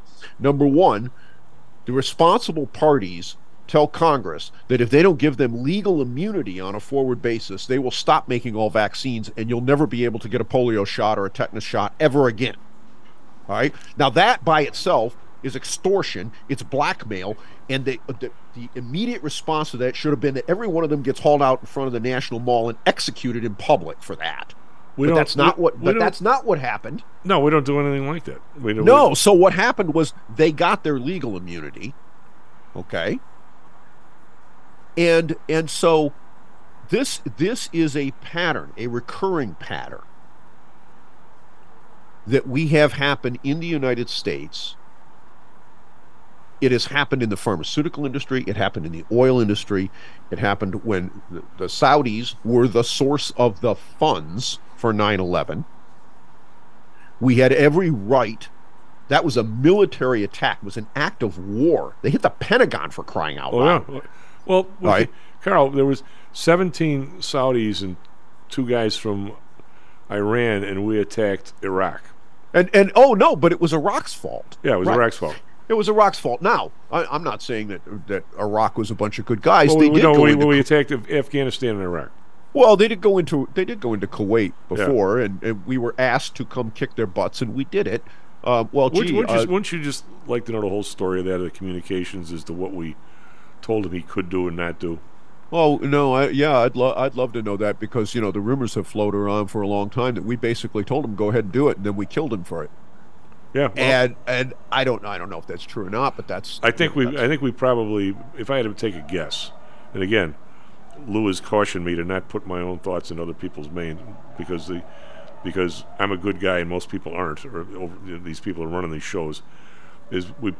He probably was complaining about the Kuwait where they were sticking the oil, the drills in at an angle and actually stealing some of Iraq's oil or something. Wasn't that the bitch? Yeah, well, there was all kinds of. But I mean, I suspect. Look, the shenanigans in that business, especially the state-owned side of it, have been going on for an extraordinarily long time. That's what happens when you base your economy on something. Is that the grift and the fraud gets. I don't care what country you are. Or what my guess would be that the communication was, look, if this is happening along 100 miles of the front, and feel free, not feel free, but we're not going to worry so much if you go in and I can kick that guy's ass for doing it to you. I don't think we ever gave the approval to take the whole place and rape and pillage. I can't imagine we did that. No, I think there's, I think there's a whole lot more. Yeah. There's always.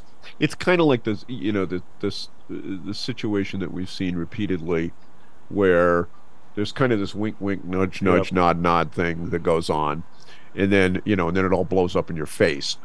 You look at what happened over with with Ukraine and Russia, which is still going on, obviously. Yeah. And 2014, we essentially fomented and gave license to that coup. That was a revolution. Yeah. There was actual shooting involved. Well, we're involved everywhere. And we were all, and not only, and we were not covertly involved. We had sitting U.S. congressmen. John McCain went over there and gave a speech egging it on. okay, in the country. So I mean, the idea that somehow, and then oh, we're so, and by the way, Zelensky, I don't know if you've seen the latest. Did you see the latest threat out of this guy? Oh, he's the latest whack job game here. And by the way, I'll tell you what our response should have been after I tell you we did. He shows up in an interview on television, says, you guys have let an awful lot of Ukrainian refugees into your countries. It'd be a real shame if you didn't give us all the aid that we wanted and they decided to turn nasty on you. That's why I think that we got to go to break here, but the idea, this is going to have to be a brokered deal between us and the Russians, because this guy's nuts. He's never going to, the war will never stop with him there. There's going to have to be a deal, and we say, you guys, NATO or somebody's going to say, you take the deal or we'll never send you another piece of equipment. It's going to get to that stage, I think. Either that or we're going to end up in a war with Russia. Yeah, even I'd rather go the other way. War with Russia would be bad. Yeah, SP futures up 175, NASDAQ futures down 27. Be right back, Stocks and Jocks. Is your business being challenged by the complexities surrounding healthcare reform or other matters related to human resources management? If so, then Cognos HR can help. A longtime friend and contributor to the Stocks and Jocks radio program, Cognos HR provides its clients with a perfect blend of strategic consulting and day-to-day HR management to drive overall improvement in business performance. Companies that join the Cognos HR family are better able to manage healthcare costs, enhance benefit offerings, and improve employee satisfaction by leveraging our access to Fortune 500 benefits. Our innovative onboarding and payroll technology, along with our constant attention to detail, enables us to provide the highest level of quality service to our clients. Now, your time and energy can be focused on generating business and increasing your bottom line. We'll take care of the rest. For more information, call us at 630-401-8810 or search us on the web at cognoshr.com. Cognos HR, innovation in human resources. Licensed in Illinois and Arizona. Stocks, Jocks. Stocks and Jocks. Stocks and Jocks. You are out of control. Here, right now, right here, right now, right now.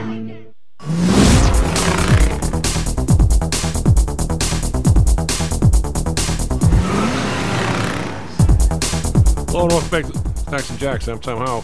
Greg Pappas on the board. SP futures up 50 cents. We're hanging in there, up 50 cents. We have NASDAQ futures down 24.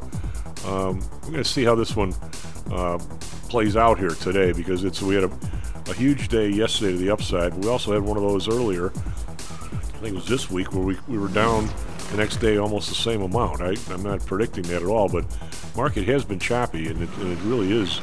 It's going by the day. But yesterday was definitely a huge rally, to the point where but some of it is oil driven, and I don't know how far that lasts. We can get Karl's opinion on that.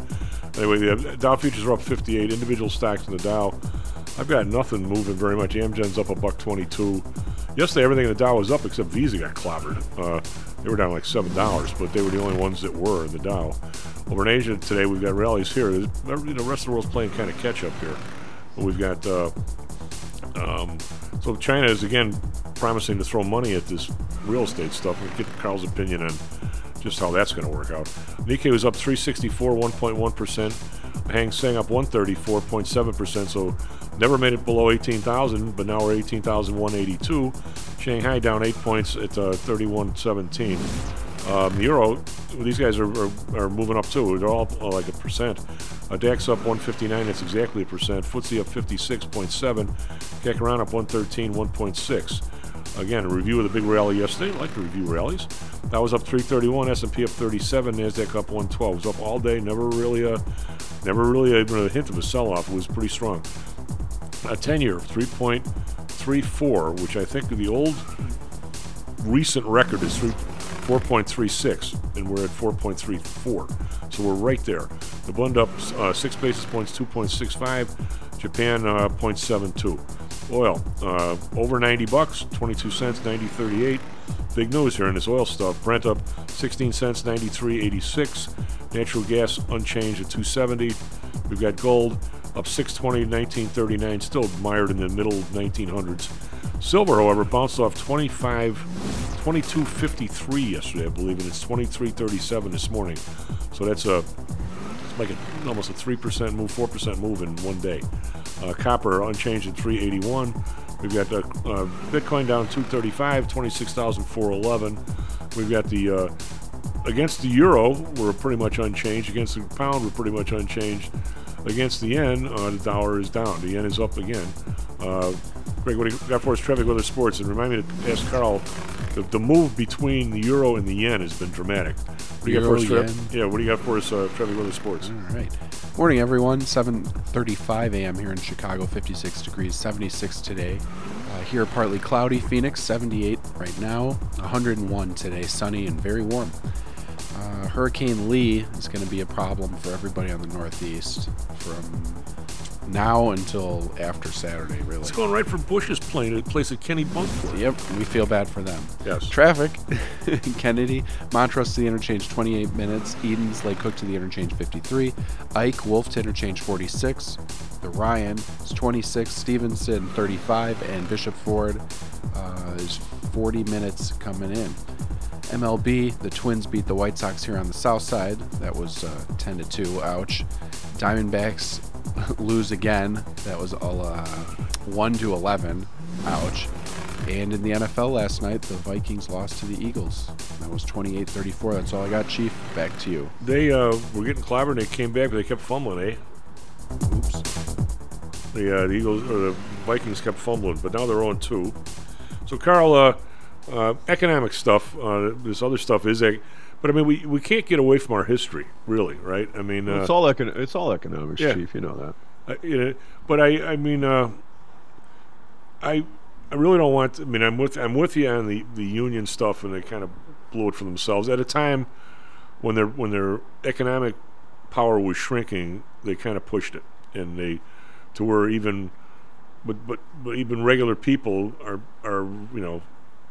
recognize the bureaucracy the union had, but the bureaucracy the companies have or the government's worse than the unions ever had. But nobody bitches about that. But I guess what I'm saying is, it was still I would like to see, and I'm never going to see it happen. I mean, people listen to the show, maybe believe me, maybe don't. The phenomenon of the last 3 or 4 years, everything everywhere is had a 35% to 40% revision. The stock market's up that much, and if you're in a position where you're not keeping pace, you're losing. I mean, one of the quotes here I had in this article from PBR is that the rate, if you look at inflation, where the first line is here, that these guys are down 20% in pay over the last 15 years, based on inflation. Well, that's not good. And now we've had this spike of inflation like the world has never seen, except maybe the Weimar Republic or someplace, or Turkey. And yet we still are lied to all day long, Karl, to the point where we don't believe it. I mean, if somebody says, I can't believe these UPS workers got a 40% raise, I go, you think they're ahead of the game? Well, no. Well, then why are you bitching? Well, because I didn't get a 40%. I get that part, but what the Chief, you can't. The problem. See, this is the thing. Is that this is how the division and how the problem gets made worse instead of better. It's true that if you're a UAW worker over the last 2 years, or if you're an anybody worker over the last 2 years, I don't care how you make your money. Costs have gone up by that amount. All right. I mean, just look at what's your car insurance price. Oh, yeah. Yeah. I mean, just look there. There's 100 examples, right? Where's my $2.99 ground beef at the grocery store, right? Well, guess what? It's $3.99 now on sale. Yep. Well, you do the math on that, right? Have I seen? When was the last time I saw $2.99? Well, before the pandemic. Okay. Did all of a sudden magically the number of cows decrease by 35%? No, there is no such thing as magic. Doesn't exist. But here's the problem with this: is that all right? So the UAW, we need this raise, otherwise, Washington State, a headline off the news from right now. Washington State spent $143 million on their homeless problem. How many people did they actually house? Well, no. Okay, when you ask a question like that, it's right after the mayor of the city here said it's going to cost $100 million. Absolutely, Karl, I can make it. I can make it $200 million. I can make it 50 cents, depending on how you move the numbers around. I'm pretty good at that. Well, not only that, Chief, you could make it $200 million by simply pocketing half the money and not spending it on the thing that you said you were going to spend it on too. You could put up tents that are supposedly military grade, and which your wonderful mayor wants to do there. Has asked all the aldermen, where can you find a couple acres where we can put up some military grade tents. Same thing that they're talking about doing out in New York. Nice idea, except please excuse me and tell me how that costs $100 or $200 million. That's what I'm saying. It's you can't have Chief, have two schmucks like you and me go call up Butler, as in Butler Buildings, and say how much is it for a 200 by 100 Butler building like the Army would do. Like I played basketball in one at St. Bernadette's for 30 years. By the way, they had to tear it down. I mean, they're good buildings, and the one alderman here is opining. What are they going to do in the wintertime? You can't heat them. What are you talking about? We played basketball. It was 10 below zero. They had plenty of heat. Yep. But it's all in how all they're thinking about is Chief? What? What about asbestos? They didn't have any, there was no insulation of the thing. Well, there might have been since. Might have. Well, what I'm saying is if I got to run every single meal through one of my community organizers, so the meal costs me $35 instead. Right. Then all of a sudden I can make the number any number, right? Well, but that's exactly the point. Okay, is that the whole reason we are here is this. There was a story that just came out a few days ago, and it's on a website that I gives essentially zero credibility to. You can probably figure out what the name is from that. However, every now and then a blind squirrel finds a nut, and they were going after this, touting this thing that Mark Cuban has come out with this, what he calls his cost plus pharmacy thing. And they pointed out that major health insurance firms are colluding with pharmacies. It specifically Cigna and CVS were cited, and charging. Well, Chief, they're pharmacy benefit managers that bought the place. I get that, Chief, but you know what? They're charging 100 times what the drug can be bought for in the open market, and the patient doesn't see it because he's got his $30 copay or whatever. But these guys are just divvying it up. Okay, may I point out that in the late 1970s, the pharmaceutical industry, the insurance industry, and a drug company, or a pharmaceutical company, a drugstore chain, and the insurance companies came up with this exact same scheme. It got them sued under antitrust law. They claimed that McCarran-Ferguson gave them an exemption. The case went all the way to the Supreme Court. The case is Royal Drug. I remember those guys. The pharmaceutical industry lost. It doesn't matter. If you're big enough, you just keep going. Chief, you're supposed to go to prison for 10 years for every single time you do this, and you're supposed to be put out of business with the fines. It's $1 million. You watched the NFL game last night? The NFL acts exactly like baseball, like they have an antitrust exemption, but they don't. But they just keep going, and who's going to stop them? Who's going to spank them? Who's going to say, you're not going to have a football game Sunday unless you guys do this? Can you imagine? That'd be like Caesar trying to stop the gladiator fights. Chief, $2 trillion this fiscal year, we're going to spend more than a third of the federal budget, $2 trillion, between Medicare and Medicaid, CMS alone. Yeah. And this is a big part of the reason why. And it's not just in the drugstore. It's happening all over the place. And if you think that that Supreme Court case only applies there, you ought to go read the Maricopa account. They are acting, the drug companies are acting just like an old-time Chicago mayor would act. Oh, not just the drug companies, the hospitals are as well. They're all sort of in it together, and nobody has the stones or the ability, because there is no alternative. I mean, now it's way too late to try and take on University of Chicago, Northwestern, the four big places here in Chicago. It's kind of late to say you guys are screwing this up. Okay, Chief, until and unless the people of this country drag those people out of their little offices by their hair into the middle of Grant Park. I'm with you.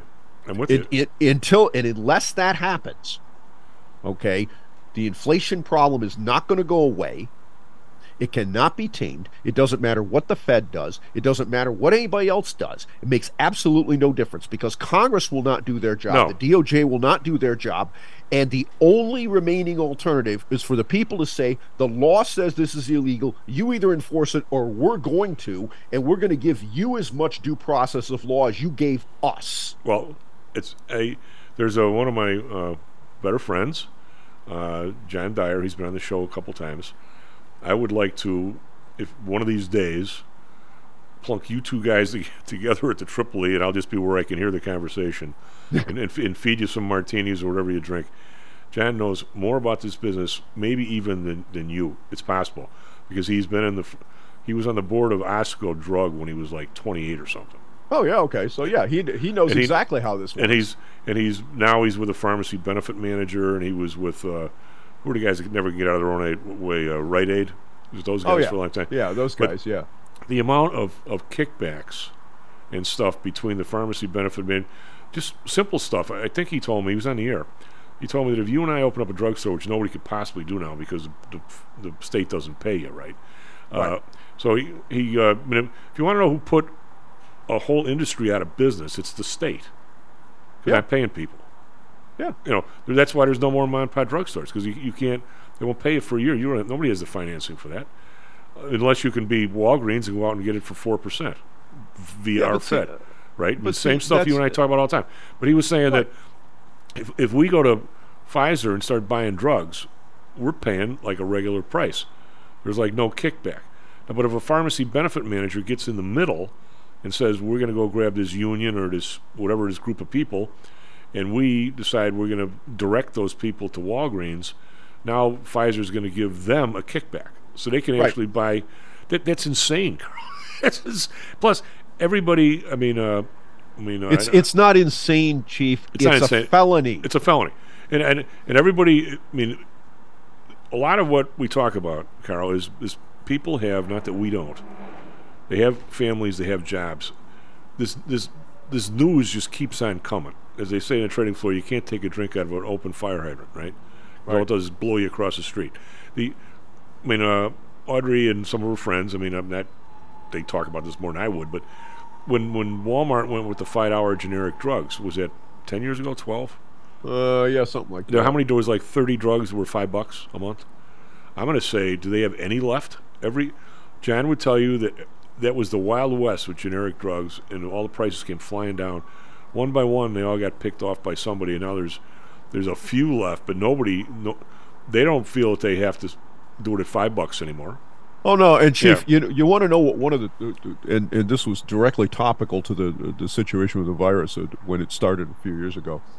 There was very early on, there was a old asthma inhaled steroid called budesonide that a doctor down in Texas found worked to interrupt, if this thing went into your lungs and became pneumonia, that it functioned. Okay, it worked. Nobody wanted to look at it because it was generic and there was no money to be made. There were a couple studies that were run in South America that showed that it worked, and those were formal studies. And they were the one that was the most interesting to me was actually run by a medical group down there, a hospital. It's kind of like what Henry Ford did early on with some of the things they were looking at. You got to pay attention to the guys that are actually treating people. And it's not some guy that you can say is a quack. It's an entire medical group that's doing this. And so, anyway, there was some interest among some friends of mine to try to get their hands on this stuff in the United States in the event that you got hit with this. right? Because, hey, you have it around. Oh, but guess what? This is a drug that's been used for a couple of decades by asthmatics. It ought to be readily available. Well, nobody pretty much uses it anymore for asthmatics because it's cheap, it's off patent, there's no money in it. There is one company that makes an inhaler for this now in the U.S. It's $300. Wow. Okay, now you can get the stuff if you go outside the U.S., Mexico, India. You break the rules, so to speak. It's about $7. That's unbelievable. All right, and it's not that the drug is back on patent. It's just that we have this little wink, wink, nod, nod. There's only one guy making it over here, so he can charge whatever he wants because there's no competition. I was one of my guys has gotten some hip and knee problems on one of my friends, so I was actually digging around for the stem cell stuff. Where you have to go to Mexico to get the stuff now. It's there's all sorts of things like this, and this kind of gaming, though, when you get down to it, it's not just in the medical industry; it's everywhere. But the fact that we have allowed this to happen, and then we allow the government to turn around and hand out checks to people instead of enforcing that's all they the do. law. That's all they do. I know, but you know what? We don't enforce the law anymore. And now people, everybody, you've got people on both sides of the aisle talking about when, Hunter Biden lied about being a drug abuser when he bought a gun, which, by the way, is a crime. Oh, yeah. Okay. Now, there's a court case that says, well, maybe that law is unconstitutional because the Second Amendment doesn't have a you can't be a drug user exception. Okay, fine, litigate that in time. However, that question is still on the form, and it is still a felony to lie on that form, like it is with most official things. And so, now they're going after him. Well, guess what? All these other felonies that happen every single day within corporate America, look at the abuses within major corporations.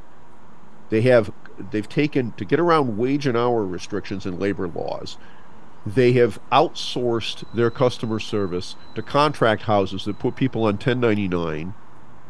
All right. Yet they still through these contract houses, they still control the time, place, and manner of your work, which means you're a W-2 employee under the law. Sure. Okay. If I tried to do that when I ran MCS, they would have been up my butt, and I would have been shut down in an hour. Karl, there's no desire to do any of this stuff. I'm always raking about people driving 100 miles an hour on the express. The police don't want to be police, and maybe nobody wants to do anything. But Chief, this is where the inflation all comes from. I don't know. I hope you don't flagellate yourself and read Chicago papers, but the latest is all the people in the city of Chicago, including the city treasurer, I think, have all cheated on PPP loans. Yeah. The one lady said she was a chef making $100,000 a year. She was never a chef. The number of when that original list came out, I grabbed that database because it was an Excel spreadsheet. Right, and so I started digging around, looking at places I knew, not just here, but other entities, nonprofit organizations, educational institutions. Also, there's a long, distinguished list. Every single one of them was on there. Well, the amount of, shall we say, Church of What's Happening Now joints on the south side and places that got a bunch of money, and then they have a number of employees. They got zero. The whole thing was to pay people, and they've got no employees. How do you? Well, I guess I'll try to be rigorous on this. The idea was anybody could have gotten a loan. I mean, nobody really cared, but it was in fact a loan. You're supposed to pay unless you kept people unless you staff. You did all these things, and it was when if you and I didn't deserve a loan, whatever that meant, of $100,000 and paid them back, who cares? There's no harm, no foul. But the lying came by saying, "Oh, I have 50 employees. I gave out all these checks. Here's the proof." And there were never any employees. How does anybody have the balls to do that, Karl? Or do they? Well, because nobody goes to jail. But how can I say this, Chief? Nobody goes to jail. But you and I mean, I don't know necessarily what your family. It's your business, your family background, your religious background. I wouldn't have done that at age 8. Because it's wrong, not because I'm going to get caught. Chief, that doesn't exist anymore. Okay, but where I'm going with this is, if everybody feels that way, I mean, if you got 100 people in a city, and there's always going to be a few bad guys. I mean, no matter what it is, there's always some people that don't quite get how the rest of the people, how you're supposed to live together. If that number is 2 or 3, you can, spank them when they're young. You can put them in jail when they're older. If I guess they kill people, I guess you used to be able to hang them, although I'm not into that. I mean, but you always had to deal with this, with the hope that after a while they're going to wake up and there's going to be some kind of rehabilitation. Some people can't be, and at the end of the day, they become a member. But along the way, some people are going to be in trouble. But the other 98 don't do it because they know it's wrong, and if everybody does it, you got chaos. Once you get from 2 people being no good nicks to 25, I don't know if the other 75 can deal with it, and that's where I think we're at. Well, yeah, I mean, you take a look at what's heck in Chicago, yeah, or go out to San Francisco or whatever. I don't need to actually pay for this bag of stuff that I want. Yeah, why should you? We just had this chick that was shot and killed, who was pregnant, the reason she got shot was she tried to run the cop over. And, now there's this big debate over, he shouldn't have stood in front of a car when he was trying to arrest her, and, Yeah. Okay, fact of the matter is, the surveillance video came out showing her stuffing bottles of booze in her bag. Yeah, and then, wait a minute, but wait, isn't the predicate problem here that she felt entitled to go into the store and steal the liquor? Yeah, and there's no thought in her mind that if I'm going out to do this, there's a chance my day's not going to end well. Well, but that's not even the point. Yeah. The point isn't just, I don't go not rook people because I'm worried about going to jail. Right, because it's wrong. I don't rook. I mean, there was just on what I call next Karen next door. There was a guy who claims to be an electrician that was running this thing for this. He's trying to sell this device that you put on your power in your breaker panel. It supposedly saves you 25% on your electrical bill. This scam has been around for the last 40 years. I know why it doesn't work, and it has to do with the fact that residential accounts are never billed for power factor. Okay, you're just not. You're billed for kilowatt hours. If you have a commercial, I used to get a charge if our power factor was under unity when I ran MCS, because we were on commercial service, and we also got a demand charge, which is the devil's lettuce when it comes to electrical bills. But that's the way commercial power is built, because if you use a peak amount of power, the power company has to be able to deliver it when you want it. And as a result, there's a line on your bill for that as a commercial user. As a residential user, there is not, ever. And so, except in Arizona. Well, let me give a real quick example. In the building I used to live in, somebody was here, and I was real friendly with the engineer. And he said, the first day that you turned on the air conditioning, you had to clear it with the guys, because it was a huge drain, and if you could possibly do it at night, they loved you, and when they cut the charge way back and all that stuff. Right. Yeah, exactly. But the thing that about this is, so this guy's out here peddling this thing, and I called him out on it, and I said, "You people are out of your effing mind. This doesn't work. It can't work." He must have loved you. What are you, an engineer? Since you mentioned it. Yeah, now that you mentioned it. As a matter of fact, I happen to understand the difference between kVA and watts. Yeah, you don't have to have a degree in engineering to know this. But, go look at your electric bill. You're billed for kilowatt hours if you're a residential customer. That's what's on your bill. And whether or not you have reactive power in your building or not has absolutely no bearing on how much you pay. But why does this kind of stuff show up? Why do these guys, there's always another scam somewhere. Why? And it's because, number one, the corrective influence, no one gets punished anymore when they do it. And then over time, what that does is it erodes the call it ethics, morals, whatever you want to call it. Okay, I mean, I hate people trying to use this. Well, y'all just got to go find Jesus. There was a line on the trading floor, Karl, that you would absolutely, I expect you're going to like. You can't get to the point where if you're not cheating, you're not trying. And we're there. Yeah, but you know what? The thing is this. If you screwed people on the trading floor, people would figure it out and they'd never trade with you. Without a doubt. Maybe it was the most honest place I've ever been. Right. And, well, because it had to be or you didn't make any money. Right. Or you couldn't exist. Yeah. You'd get driven out of the business. But we don't do that anymore in America.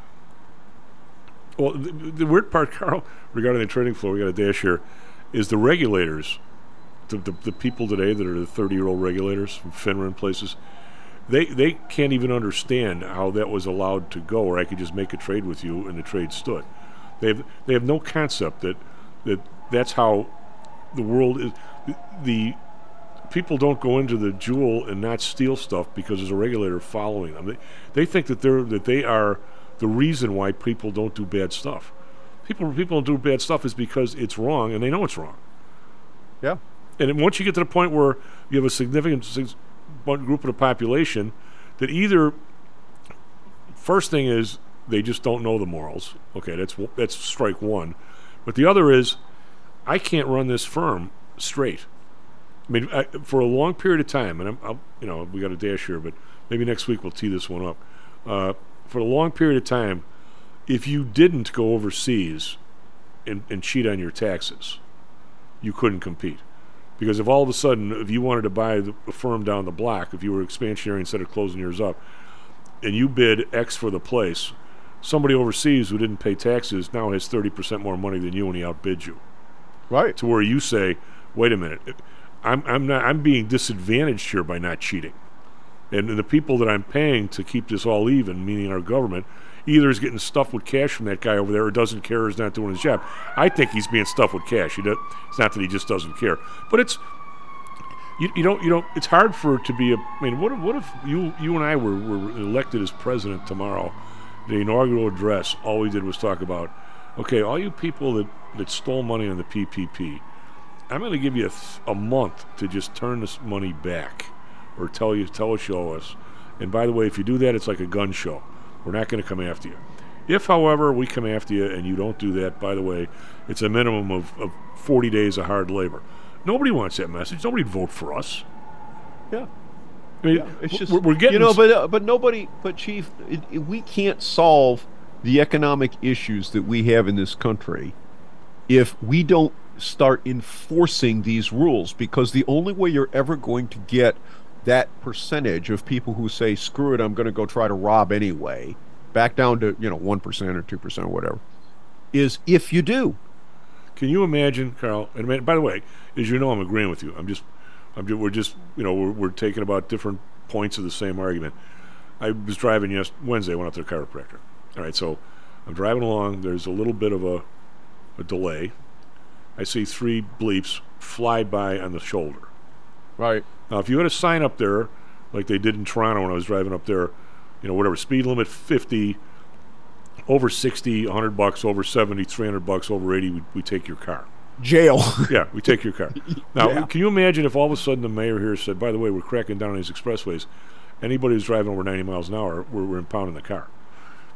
Well, within a week, if we actually had police out there doing this, there'd be 1,000 cars somewhere. Right. Can you imagine the hue and cry? Wait a minute, I was on the shoulder, but everybody else was on the shoulder. Everybody else was going 100. I mean, can you imagine if you actually had regular enforcement of any of this stuff? Well, how do you ever actually stop? I mean, you look at where the deficit spending is coming from and where it's going, and how we got to where we are now. That's all of it. Sure it is. And if we don't stop it, we're going down the toilet as a country. It's real easy. Just get in there and get yourself all the money you can as a senator and get your place in Isle of Man or some damn place that you're going to retire to when the place blows up. Chief, how do you get $50 million on $170,000 a year salary? Steal it. I think you steal it. on that happy note, SP futures down 575, NASDAQ futures down 47. We'll be back on Monday. Stocks and Jocks. Karl, good stuff as usual. It seems like we're jumping all over, but it's all the same subject, isn't it? Yeah, it fundamentally it ends up all in the same place, and it's up to us. Yep. That's why when I was in grad school, and you take advanced marketing, you take advanced finance, you take advanced accounting, and I think the day that you sort of get get it a little bit, Karl, was you realize it's all the same subject. Yeah, kind of is. Yeah. Back on Monday, Stocks and Jocks. Stocks and Jocks is brought to you by PTI Securities and Futures. Go to PTIsecurities.com. JetBlue Airways. It's not the only way to fly, but it should be. Visit JetBlue.com. Empower HR, your human resources partner. That's EmpowerHR.com. Home Source Realty. Call Audrey Johnson at 708-349-3456. BDL Compliance Consulting. Visit BDLCC.com. DAX Research. Listen to David Annelman on Mondays and Thursdays and go to DACSresearch.net. Stocks and Jocks is